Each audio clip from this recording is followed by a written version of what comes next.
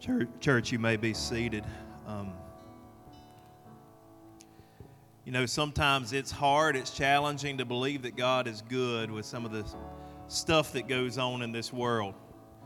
Satan would tempt us to think, just like he tempted Adam and Eve, to think that God was holding out on them, that God didn't love them, that God didn't care about them. Sometimes we feel like that. We feel like God has left us behind and God doesn't care about us. He's not moving on our behalf. But I just want to remind you this morning that God is good. God is good. And I don't care what we think, how we feel.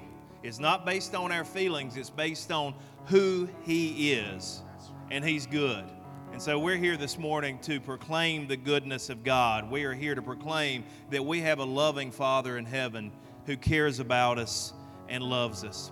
Bow your head with me. Let's pray before we begin our sermon today. Father, I just pray that you would speak. Lord, you know I have not felt good this past week, not felt great. And sometimes, God, that makes it a challenge to prepare a sermon and makes a challenge to deliver a sermon. And so I'm just relying on you today. And I know that you're good, so I know that you're going to come through. God, I pray you would prepare our hearts. You would break up any fallow ground that's in our spirits, God.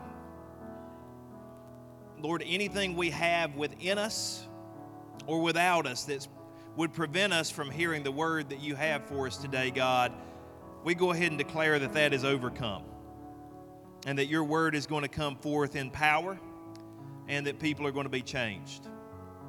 Lord, we thank you that you are present here and that you are moving, that you love us, that on our worst day, you're still good. I pray you'd speak that truth to us, God, over and over again. And I pray that those of us who know you would not be shy about proclaiming who you are. The world is perfectly willing to go hard for the world, the flesh, and the devil. So we ought to be willing to go hard for you. And I pray that's what would happen, God, that we would be bold for you, Lord, that you would give us something today that when we leave this place, it would be something we could use to better our lives and the lives of people around us, but most of all to point people to heaven. We love you, we praise you, we thank you for Jesus and all that he means to us. It's in his name we pray all this, and Rushwood said together, amen. Thank you guys so much for worshiping with us.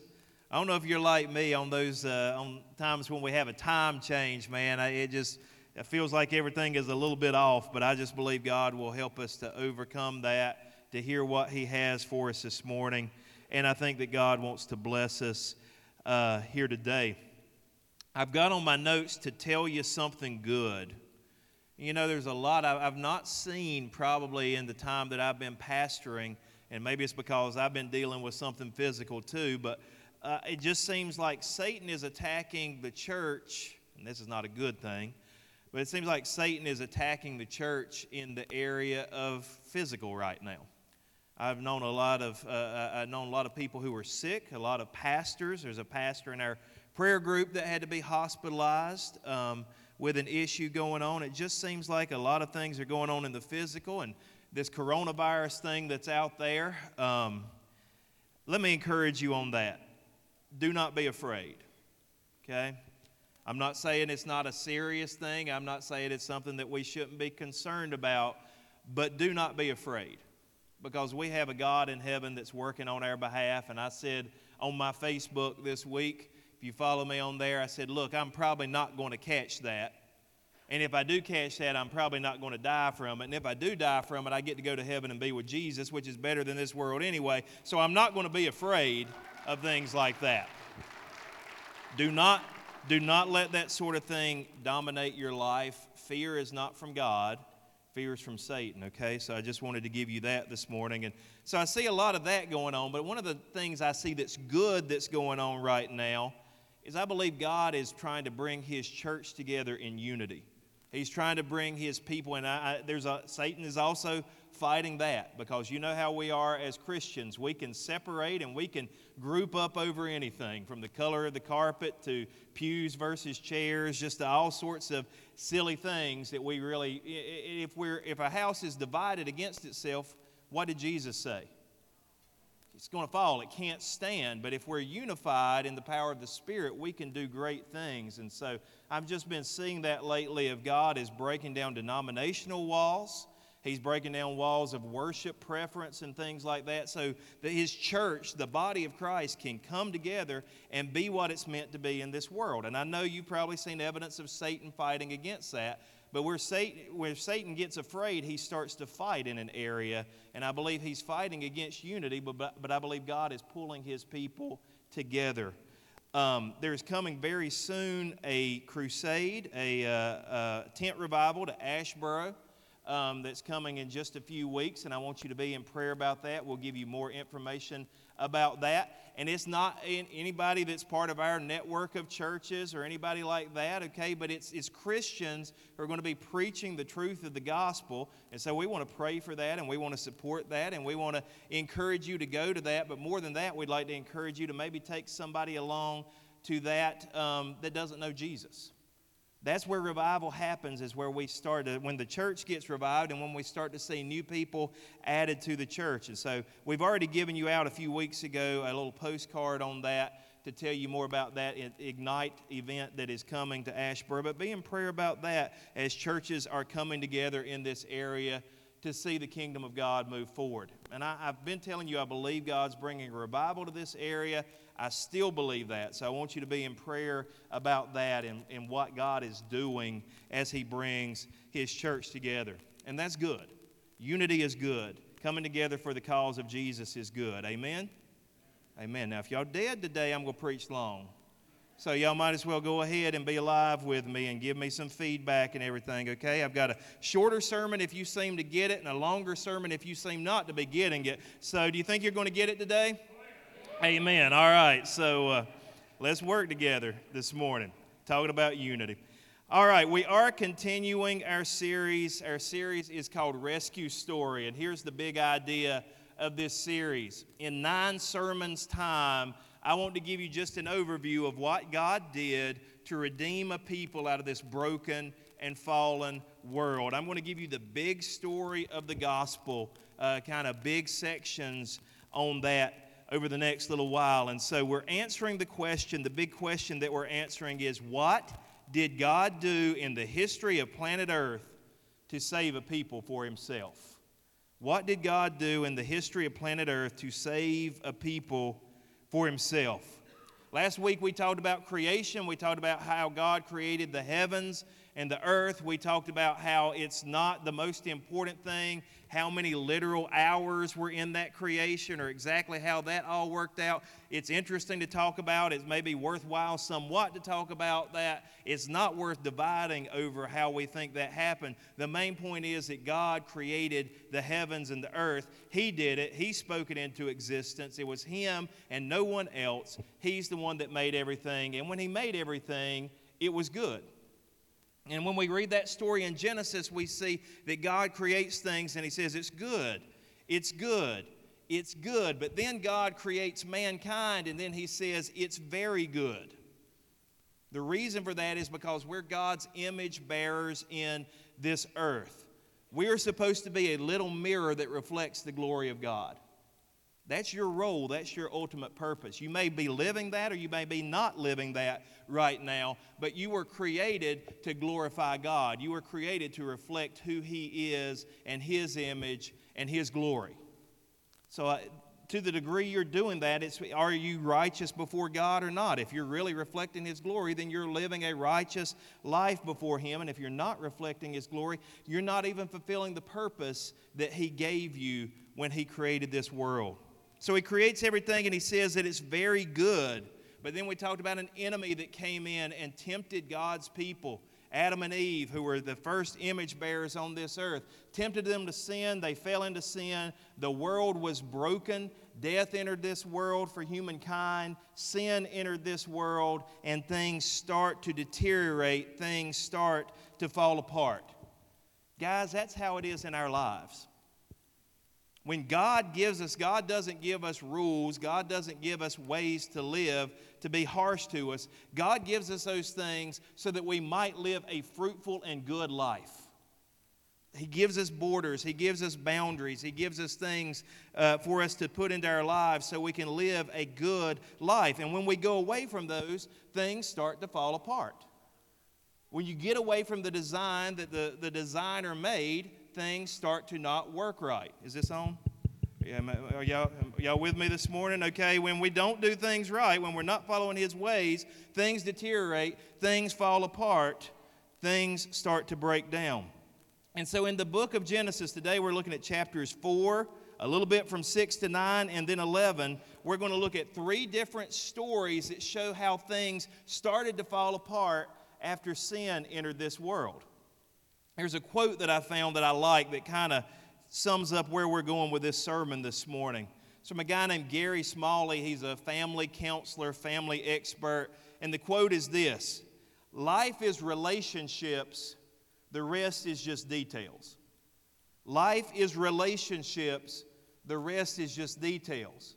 And these stories here that are in the beginning of Genesis, Moses wrote the book of Genesis a good while after the events happened. But as Moses wrote this part of the book, as he wrote these stories down, they're about relationships and the broken relationships that entered this world because of sin, because we went our own way, because we went away from the design that God had put in this world.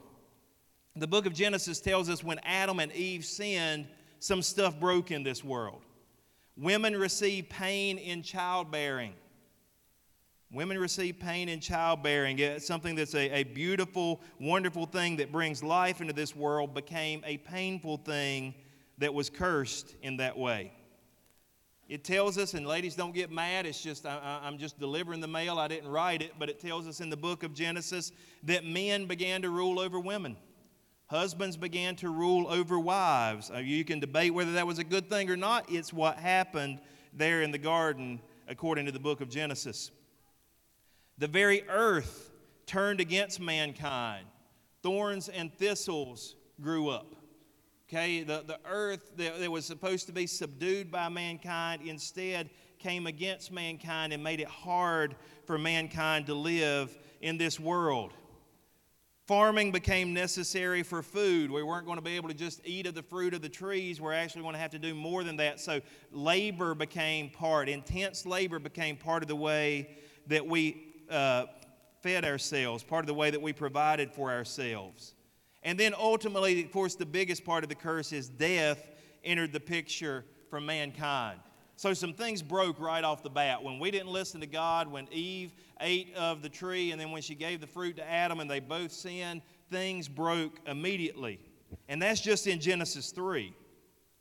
Then in the chapters that follow, we see how not only the earth and our bodies became broken, but our relationships did as well. Our relationships became broken because of sin. Sin broke the way that we interact with each other.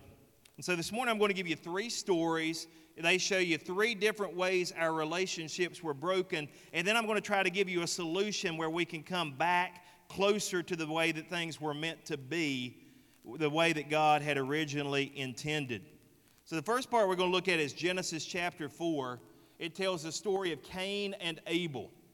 Cain and Abel. Genesis chapter 4 verses 1 through 15 says this: Adam made love to his wife Eve, and she became pregnant and gave birth to Cain. She said, "With the help of the Lord, I have brought forth a man." Later she gave birth to his brother Abel. Now Abel kept flocks, and Cain worked the soil. In the course of time, Cain brought some of the fruits of the soil as an offering to the Lord. And Abel also brought an offering, fat portions from some of the firstborn of his flock. The Lord looked with favor on Abel and his offering, but on Cain and his offering he did not look with favor. So Cain was very angry, and his face was downcast. Then the Lord said to Cain, "Why are you angry? Why is your face downcast? If you do what is right, will you not be accepted? But if you do not do what is right, sin is crouching at the door. It desires to have you, but you must rule over it. Now Cain said to his brother Abel, let's go out to the field. While they were in the field, Cain attacked his brother Abel and killed him. Then the Lord said to Cain, where is your brother Abel? I don't know, he replied. Am I my brother's keeper? The Lord said, what have you done? Listen, your brother's blood cries out to me from the ground. It's interesting that in the Bible, blood oftentimes is pictured as having a voice. That blood has a voice. And I just think about some of the atrocities that we have committed as people in this nation and around the world. And I think, doesn't the blood cry out from the ground to God for justice? Doesn't the blood cry out from the ground for God to redeem and do what's right and to punish the evildoer? So Abel's blood cries out from the ground, and then it says, now you are under a curse and driven from the ground, which opened its mouth to receive your brother's blood from your hand. When you work the ground, it will no longer yield its crops for you. You will be a restless wanderer on the earth. Cain said to the Lord, my punishment is more than I can bear. Today you're driving me from the land, and I will be hidden from your presence. I'll be a restless wanderer on the earth, and whoever finds me will kill me. But the Lord said to him, not so. Anyone who kills Cain will suffer vengeance 7 times over. Then the Lord put a mark on Cain so that no one who found him would kill him. So Cain went out from the Lord's presence, and lived in the land of Nod, east of Eden. So this is the first case of sibling rivalry that we see in the Bible. It won't be the last. That dominates a lot of the Old Testament. We see sibling rivalry, and a lot of times that actually moves the story forward. But this is the first case of sibling rivalry that's mentioned. I always tell people I've never had a single fight with any of my brothers or sisters. It's because I didn't have any. But I have 4 kids, and I see where this thing comes in. I see where the conflict can come in among brothers and sisters. The story is basically this. Cain brings some fruits and veggies as an offering to God. He says, okay, God, here's some of the stuff I've been growing. I'm going to offer it to you. But Abel, who is his younger brother, brings the best of the firstborn of his flocks. He brings the very best of the animals that he has been shepherding as an offering, as a sacrifice. Remember last week we talked about how Adam and Eve realized that they had sinned, realized that they were naked, they were ashamed of their nakedness, or maybe naked. You know the difference between naked and naked? Naked means you're not wearing clothes. Naked means you're not wearing clothes and you're up to no good. That's the difference in those two. Also, probably northern and southern would be part of that. That was funnier than you guys thought. Y'all been asleep for like 2 weeks. Y'all got to wake up. So Abel brings the firstborn of his flocks. He brings, because as we were talking, there had to be a sacrifice. There had to be a covering for sin. Something had to die. Blood had to be shed to cover sin. And so Abel brings these animals and sacrifices them before the Lord. And God accepts Abel's offering, and he rejects Cain's offering. Now, a lot of theologians will tell you it's because Abel brought a blood sacrifice and Cain brought just a fruit, vegetable, that type of sacrifice. And God was more pleased because Abel had brought a blood sacrifice. Maybe that's part of it. I mean, that might be legitimate. But I think if we really read the text, it looks like that Cain just kind of brought whatever. Whatever fruit, whatever had grown, just some of his stuff. Okay, God, I'll give you some of this stuff. But when Abel brought his offering, Abel brought his very best. This morning, you may be wondering why you're not getting God's best. Why it seems like you don't have a close relationship with Him. Why it seems like other people talk about being, filled with the Spirit and enjoying worshiping God and blessed when they pray. And it just seems like everybody else is getting something good from God, but you're not getting God's best. It could be that you're not giving God your best. That could be the difference. It could be that you're bringing things that aren't your very best. You're not offering everything to Him. You're giving Him something. You give Him Sunday morning, maybe once in a while Wednesday night. Hey, you might even put a Bible verse on Facebook every once in a while. You're giving Him something, but are you giving Him your best? Are you giving Him your all? I think that makes a difference with God. He wants our all. He wants all of us. He's a jealous God. He wants everything that we have to offer. And He can bless it once we give Him our very best. And so that may have been a major difference here. But the point I really want to get to you this morning is in one chapter, we've gone from a perfect, beautiful, peaceful garden to murder out in an open field.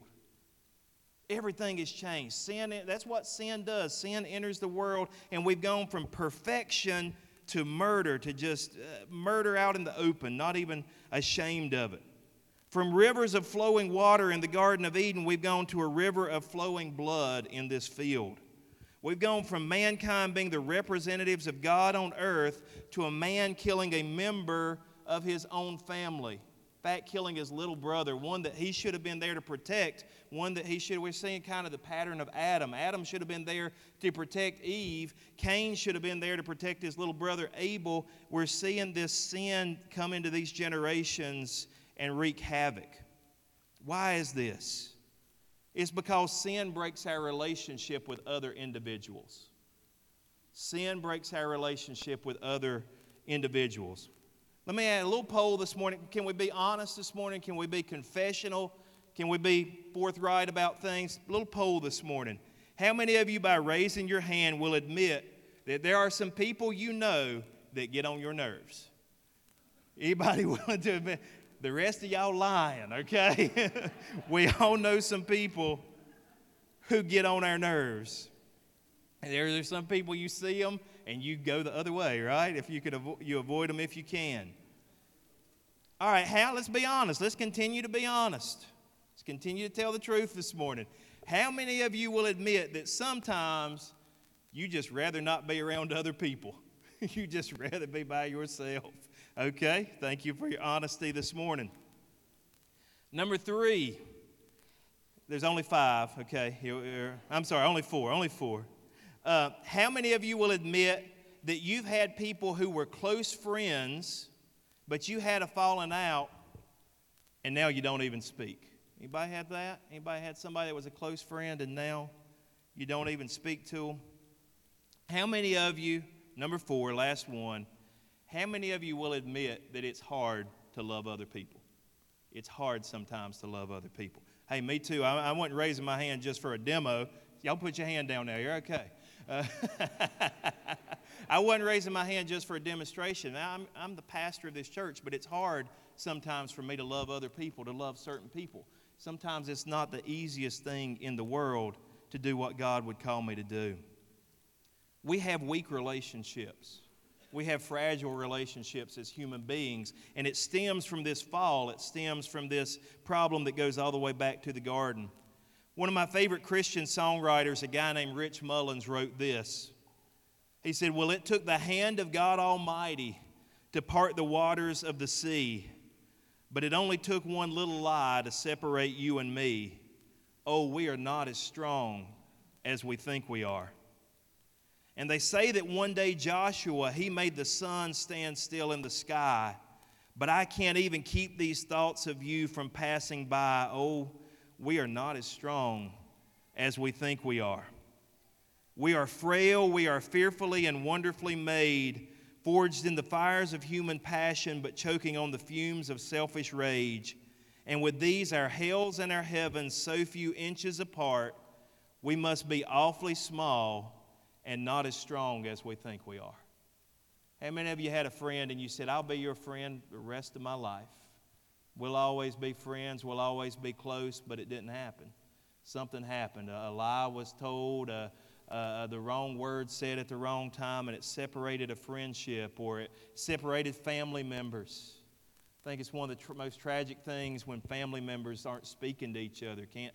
People who are supposed to love each other the best can't even stand to be around each other. But we see it time and time again because we're awfully small and we're not as strong as we think we are. We're born with a sin nature. We're born being selfish. We're born wanting our own way. And sometimes this causes problems in these interpersonal relationships. When Adam and Eve sinned, we lost our strength to love each other the right way. And our individual relationships suffered. It was a big part of the fall. It was one of the things that happened when mankind entered into sin. And so interpersonal relationships were broken. But that's not all. Even worse than interpersonal relationships, having problems with other people, sin also breaks our relationship with God. Breaks our relationship with God. It's not that He's not still there loving us. It's not that He's still not still drawing us. I talked about this in our membership class the other night. I believe in a concept called prevenient grace. And what prevenient grace means is even when you don't know God, even when you're not acting like you know Him, even when you're doing your own thing and running in rebellion against Him, He's still reaching out to you. There's still a grace He's given you that goes before. Look, when you wake up and you look out at a beautiful sunrise in the morning, you know God has provided for that for those of us who know Him and love Him, and He's also provided that for those who don't know Him. He's communicating with them. He's saying, I'm here. He's saying there's something more. That's a form of prevenient grace. The Holy Spirit working and drawing. How many of you before you were saved, you don't have to raise your hand on this, but just think about this. How many of you before you were saved, God kept putting people in your path who kept saying maybe just a word or a phrase or just something that kept directing you back to God? I remember one gentleman who was in our church for a while talked about he was out jogging one day. He was just out jogging for his health, which I should do that more than I do, but kudos to him for doing that. But he said he was out jogging and he came by this church, and as he looked up at the steeple and as the sky, as I think the sun was setting or there was a beautiful sky, he said as he looked up at the steeple and saw the sky and saw the steeple here of this church, he knew he had to come to church. He knew he had to get his life right. That was God's prevenient grace. God working on him, God drawing him before he was in relationship with God. So but in a real sense, even though God is still working on us, we have a broken relationship with God. Our relationship with God is not what it's supposed to be as we are in our natural state before we're saved. We have this broken relationship with Him. Genesis chapter 6 tells this big story, and I'm just going to have to really hit the highlights of the story because it's such a big story. But it tells the story of Noah and the flood. Noah and the flood. And we make that into kind of like, a little kid's story, and we have the boat with the little cartoon animals hanging off the side, and it's all cutesy, and we put it in our nurseries and all that. And really, it's a story about most of mankind being killed. That's really what the story is about. It's a real serious story in the Bible, and I don't know, we've kind of cutened it up and all this. Is that a word, cuten? But anyway, we've done that. But this is the story. You may only know the Sunday school version of the story. If you only know the Sunday school version, the kind of cutened up version of the story, you need to buckle up because it's pretty intense. Genesis chapter 6, verses 1 through 8 says, "Now it came about when men began to multiply on the face of the land, and daughters were born to them, the sons of God." We'll stop right there. There's argument about what that is, sons of God. We're not talking about a son of God like Jesus is the Son of God. Probably what we're talking about are divine created beings. These are angelic type beings that God had created, possibly even the counsel of God in heaven. They saw the daughters of men were beautiful, and when they took wives for themselves, whomever they chose. Then the Lord said, "My spirit shall not strive with man forever, because he is also flesh. Nevertheless, his days shall be 120 years." Interesting, the oldest people we have, even today with all the modern technology and medicine, all of that, the oldest people that we have on this earth today are usually in their 120s. Usually that's about the peak you can reach as far as life on this earth. And then it says, "The Nephilim were on the earth in those days, and also afterward, when the sons of God came into the daughters of men, and they bore children to them. These were the mighty men who were of old, men of renown." Okay, so what we're thinking there, what we believe happened there is these angelic, divine type beings actually mated with human women, and there were these hybrid almost things born that were giants in the land, strong men, powerful men, men of renown. So these beings were not keeping their place. They were not doing what God had created them for, but were actually mixing with humanity. And it says, then the Lord saw the wickedness of man was great on the earth, and that every intent of the thoughts of his heart was only evil continually.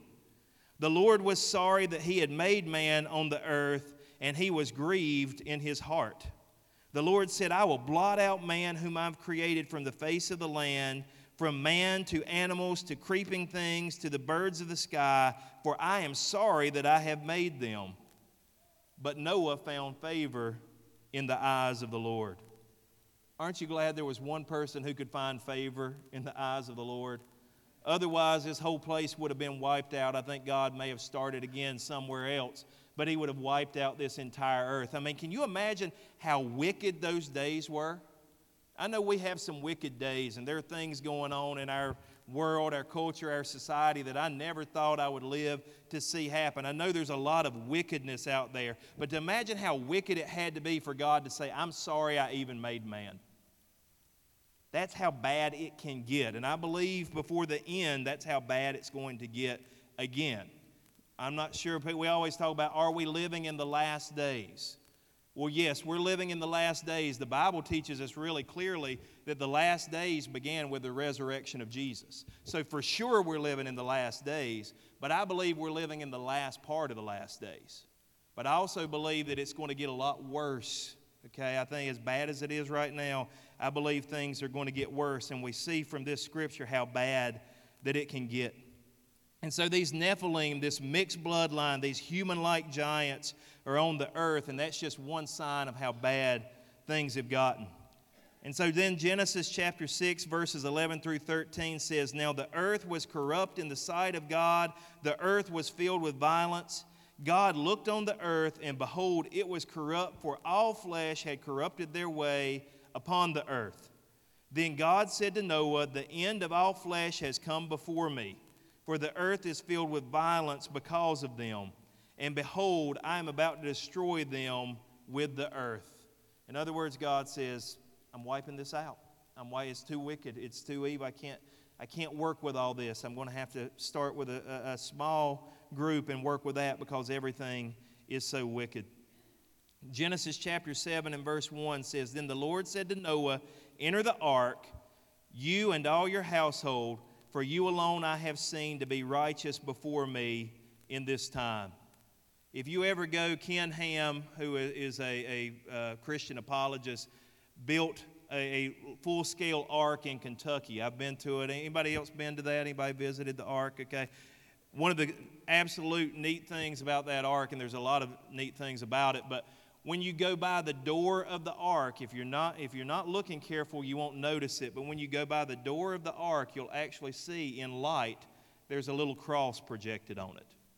Because the cross is our way from salvation, from the ultimate destruction of this world. At that time, the ark was their salvation. The door of the ark was their salvation of Noah's family from being destroyed with the rest of the world. Genesis 7:17 says, Then the flood came upon the earth for 40 days, and the water increased and lifted up the ark so that it rose above the earth. Genesis 7:21 through 22, All flesh that moved on the earth perished, birds and cattle and beasts and every swarming thing that swarms upon the earth, and all mankind, of all that was on the dry land, all in whose nostrils the breath of the Spirit of life died. God had to wipe this world out and start again because things got so bad so quick after sin entered this world. Sin will do the same thing to your life. Sin will do the same thing to your life. It'll make it something where, and I know that there's always hope. I preach there's always hope. I preach that God is always, or at least for most of our life, is drawing us and trying to draw us toward repentance. But sin can get you to such a place where you won't repent.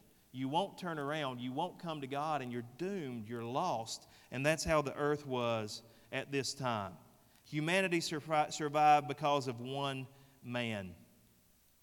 And it shows sin had broken our relationship with God.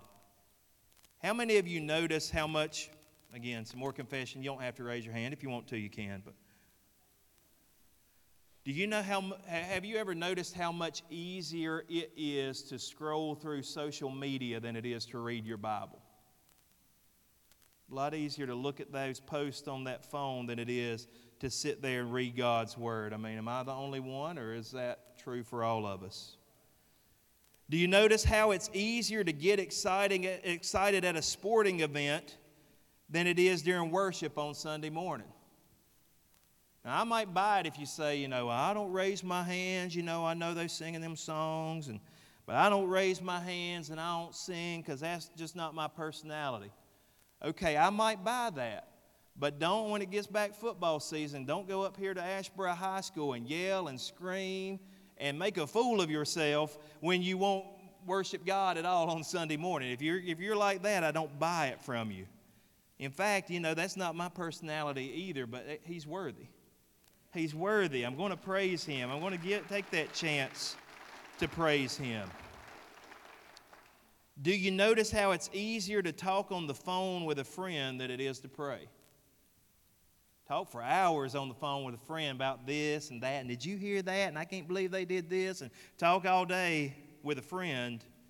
But when it's time to pray, man, 5-10 minutes, okay, I'm done. All right, God, thanks. Good talk. We'll talk later. That can be our attitude. This one's going to hit home. Lord, forgive me. No, don't forgive me, because I probably do need to say this. Do you notice how it's easier to be a proud Republican or Democrat than it is to be a proud follower of Jesus? Election season, let's just be real about it. You posting more about Donald Trump than you are about Jesus? Who's more important in your life then? Hey, if I point a finger at you, I got them pointing back at me. I'm just being real this morning. Do you notice how it's easy to sing, God is so good, until He doesn't give us what we want? Then it gets tough.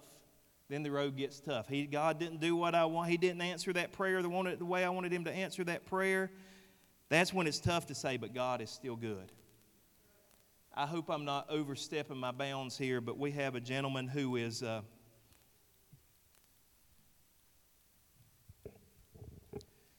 who's been a part of this church as long as I can remember.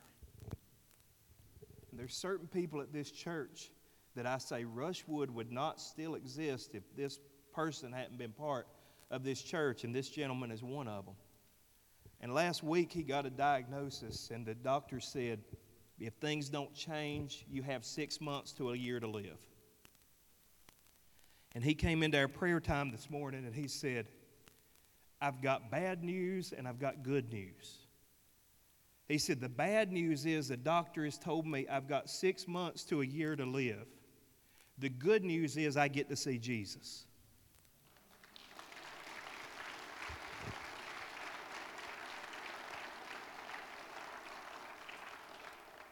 Can we pray? When it looks like the bad times, can we still praise Him? When we don't get the answer that we want to our prayer, can we still praise Him? When we just don't understand, can we still praise Him? I mean, that's the question. It's so much easier when things are going good. Oh, yeah, God is so good. He's so good to me. We'll sing that day and night. But when we go through the tough times, can we say like Job, look, I'm not going to curse Him. I'm not going to curse Him. I'm going to praise my Lord. I'm going to praise my Lord. Polycarp, who was the great martyr of the Christian church, 86 years old, they lit the fire to burn him to death because he would not offer worship to Caesar. And he said, 86 years I have served Him, and He has done me nothing but good. How can I not praise my Lord? That's where it's tough to have that attitude. It's so much easier to praise God when He gives us what we want. Well, all of that's because sin broke and still breaks our relationship with God, our Heavenly Father. Sin messes us up. Sin keeps us from having that full relationship that we're supposed to have with Him. Y'all depressed yet? No, I got one more. One more. Genesis chapter 11, verses 1 through 9. One more story. It says, now the whole world had one language and a common speech. As people moved eastward, they found a plain in Shinar and settled there. They said to each other, "Come, let's make bricks and bake them thoroughly." They used brick instead of stone and tar for mortar. They said, "Come, let us build ourselves a city with a tower that reaches to the heavens, so we may make a name for ourselves. Otherwise, we'll be scattered over the face of the whole earth." But the Lord came down to see the city and the tower the people were building. The Lord said, "If as one people speaking the same language they have begun to do this, then nothing they plan to do will be impossible for them. Come, let us go down and confuse their language so they will not understand each other." So the Lord scattered them from there over all the earth. They stopped building the city. That's why it was called Babel, because there the Lord confused the language of the whole world. From there the Lord scattered them over the face of the whole earth. The Tower of Babel. This story used to confuse me when I was a kid, because I had a little bit of science in school already, and I thought, well, that's crazy. They're trying to build, in my mind, heaven was up there somewhere in outer space. They're trying to build a tower all the way to God, a tower all the way to heaven. I thought, well, they're going to suffocate. There's not any oxygen up there. That makes absolutely no, and it just bugged me. And I thought, and then God was worried about that? Surely God knew that that wasn't going to be possible, and they weren't going to be able to do that. And so that just, it just confused me. It just bugged me as a kid. But I learned later that the kind of tower they were building was not when we think of like Empire State Building or something like that. That's what we think of when we think of a tower. That's not what they were building. What they were building was a stepped pyramid. And when I was in Israel, we actually saw pictures and evidence of these stepped pyramids that they built. And it was just a large temple complex is what they were building. So all these people, even after the flood, even after God had started over, even after God was working with a new thing with humanity, even after that, they were building a place of pagan worship to worship other gods. And so they had this step pyramid, and so you would go up different levels in this pyramid, and then when you got to the top level, it had a specific name. And that place was called something like heaven. The word meant something like heaven. So literally, instead of trying to build a tower up into outer space where they thought God was, that's not what they were doing. They were building a place where they could interact with demonic, pagan, satanic, evil spirits. That's what was being built by these people at this place. By the way, the Tower of Babel is where we get Babylon. Babylon, it was in that general area. And so they're trying to worship and go away from God and worship their own gods and not have anything to do with the God of the universe. And so what God is really preventing them from doing here, and by the way, a lot of times we say, well, all the languages of the world trace back to this one moment. Okay? Linguists will tell you that's not really true, that everything doesn't come back to this one moment. God's purpose was not to give them different languages. His purpose was to break them up so they wouldn't have this concentrated evil going on. They were trying to start a one-world order, and God was stopping it. Now, at the end of time, we're going to see the same thing happen again. At the end of time, we're going to see a one-world religion emerge. We're going to see a one-world government emerge. It's going to happen all over again. And then God is going to have to come down and stop things again through His Son, Jesus Christ. But what He was doing was separating them to break up this one-world religion, this one-world order that was going on. And so the point I wanted to give you here is ultimately sin breaks our relationships with other groups of people. Breaks our relationship with individuals, breaks our relationship with God, and then breaks our relationship with other groups of people.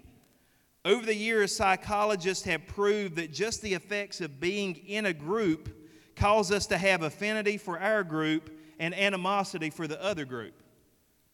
Just like Carolina and Duke fans. I mean, we all live in the same state. We all, we can be very similar in all kinds of ways, but when it comes that time of year where these two teams are going to play, man, the Lord has helped me. The Lord has helped me. But I used to talk about, man, Duke fans, the most obnoxious people I've ever seen in my life. Can't believe. But they say the same thing about us. They say, man, them Carolina fans are so obnoxious. And I say, man, they whine when they don't get their way. And they say, them Carolina fans whine when they don't get their way. And we just get into this whole thing. And it's really over which basketball team, when you were a little kid, did you decide you were going to root for? And which color, light or dark blue, did you decide you were going to root for? But man, I mean, it gets crazy. I mean, I don't even post about it online anymore, mostly because Duke fans are whiny. And just kidding, just kidding. But when we feel like we're part of a group, we naturally start to put down and attack the other group. They've even done experiments with school children where they divided them up randomly and they gave them a name to their group, and maybe it was like the Redbirds and the Hawks, and the Redbirds started to hate the Hawks and the Hawks started to hate the Redbirds for no reason other than they were in a group together. Sin did that. Sin did that where we naturally group ourselves up. We talk about, if you're born down south, you talk about people who came from up north. If you're up north, you talk about people from out west. We group up and we split ourselves up, and it becomes a real problem in relationships and loving other people. Sin causes us to hate, can cause us to actually hate people in another group for no good reason. We see that with race. I tell you guys all the time, I'm going to preach it until everybody gets it. How many races are there in the world? One, the human race. The human race. There's really only one. It is they tell you scientifically, sociologically, that we split ourselves up, but there's one race in this world, it's the human race, and Jesus died for each and every one of us. So how do we hate somebody who looks a little bit different than us or has a different background than us? We can't if we love him and if we know him. But sin tries to split us up like that. And so that's why we have all these infighting, and that's why we have racism, and that's why we have prejudice. And you guys may, even back in the day, you may have heard about in Africa, the Hutus and the Tutsis, and it was crazy. Ethnically, these people were so close, but they killed each other over just slight differences. That's what sin does. Sin divides us. Sin makes us hate people. Sin makes us not love people the way we're supposed to. So what I wanted to get you to get out of this sermon, number one, is sin messed this world up. It messed me up and it messed you up. And we still have the effects of that we have to overcome. We still have the effects of that we have to deal with. But I don't want to leave you there, because that's not a great point for a Sunday morning, that everything's messed up. That's not where I want to leave you. Where I want to leave you this morning is a person came into this world who worked on reversing all that stuff. His name is Jesus Christ. He defeated all of it. And the great news about Jesus is he'll actually take up residence within you. If you'll confess your sins, if you'll repent of your sins, and if you'll invite him to come into your life, if you'll invite him to be your Savior, if you'll repent and if you will follow him, he'll come into your life and he'll live his life through you. And Jesus didn't have that separation because there was no sin in him. He loved other people personally. He loved God perfectly. He was the Son of God, and God was his Father. He loved God perfectly. He loved all groups of people. Jesus loved everybody, and if you'll repent of your sins and invite him in, he'll live and he'll love through you. When Jesus comes into your life, he begins to make you into a person of love. Instead of a person of sin, instead of a person scarred by this fall, he makes you into a loving person. We all confess it's hard for us to love people. It's hard for us sometimes to like people. It's hard for us sometimes to want to be around people. But Jesus can help us with that.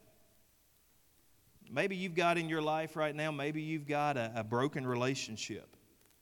Maybe it's somebody that used to be a friend. You used to be close with this person, but something happened and something split you guys up, and so you've got animosity now. Jesus came to reconcile that sort of thing. Jesus came to restore that sort of thing. And through love, that can happen.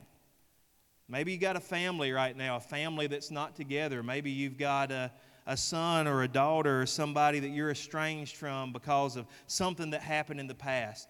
The good news is, and I understand it takes two.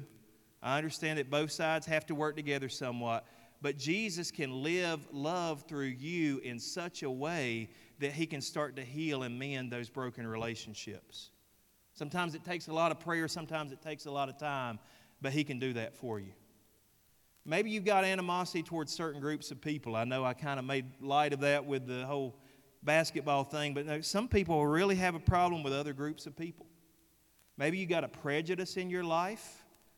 Maybe if we're just real, maybe you got some racism in your life. Maybe maybe you feel superior to certain people. Jesus can help you with that as well. Jesus was the God of heaven, but He humbled Himself and He became like us so that we could love other people. Jesus is working to bring everything back together. Jesus is working to restore this world, and He's working to make us a loving people, make you a loving person. Sometimes I struggle with that, y'all. I got to be honest. Sometimes I struggle with that. I'm a person who can get hurt. I'm a person that can get my feelings wounded sometimes. Sometimes I struggle to love other people. Sometimes somebody might say something to me and they don't even mean it, and I take it the wrong way, and just Satan gets in there and I just run with that. And God has to help me, and I have to say, God, let me put that in your hands. I need to love people better. This morning we're going to sing one last song, and I don't know where you are as far as relationships go. If your relationship with God is broken, you for sure need to come pray about it. Because Jesus, He comes to mend that. He comes to fix that. If your relationship with God is broken, I invite you to come pray about that.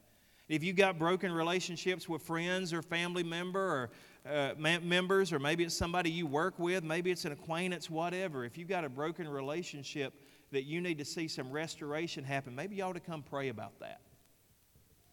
If you've got hate in your heart toward any group of people, maybe you need to come pray about that. You need to get that right.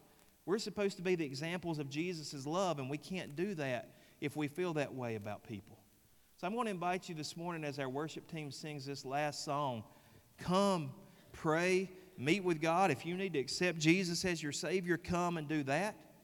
If you need to come and pray about relationships that are broken, come and do that. If you need to come and pray about your attitude with whatever, come and do that. Come and seek Him. He can do so much more than I could do. You can come to me for counseling 30, 40 times, and it won't do what God can do in an instant if you'll come and you'll put your life in His hands and if you'll trust Him in this area. Let's stand together this morning. Come and pray. Won't you come and pray?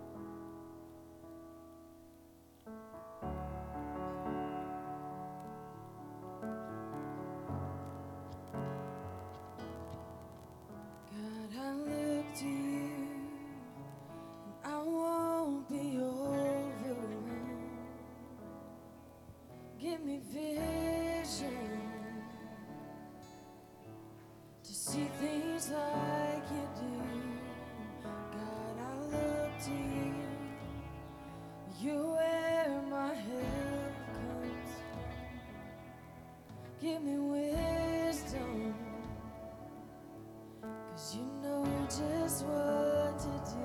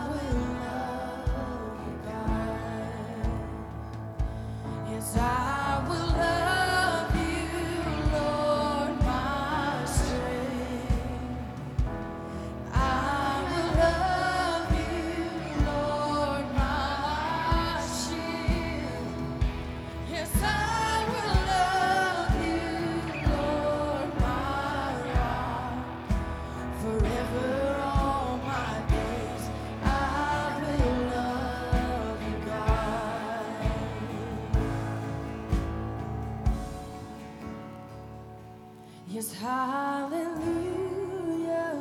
our God reigns. Hallelujah, our God reigns. Hallelujah, our God reigns. Forever all my days. Hallelujah. Yeah. Hallelujah, our God reigns. Oh, yes, you do. Hallelujah, our God reigns. Hallelujah, our God reigns. Forever all my days.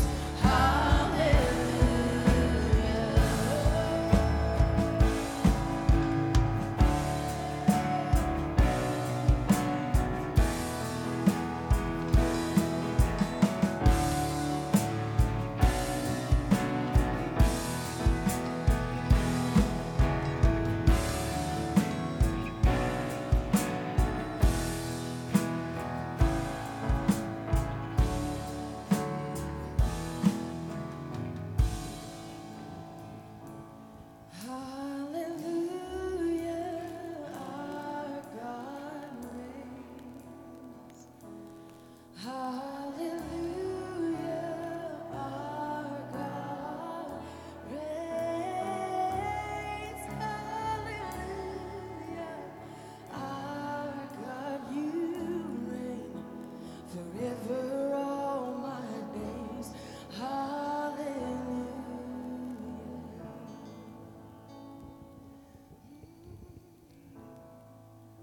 Father, we just come to you this morning. Lord, I pray for those who came forward to pray that you would work in some area of their lives. God, that you would break down walls that may have been built up, that you would bring reconciliation, that you would bring healing. So that's what you're about. And I pray that you would work in their lives. And God, I'm sure that there are those who did not step forward this morning but are dealing with similar issues. And Lord, I just pray that you would be with them as well. Lord, we love you, we praise you, we thank you for meeting with us this morning. Help us to live a holy life before you this week, God. Help us to love you and help us to love others with all our hearts. It's in Jesus' name we pray. Amen. I love you, and there's nothing you can do about it. I hope you have a great week. We'll see you Wednesday night. We'll see you next Sunday morning.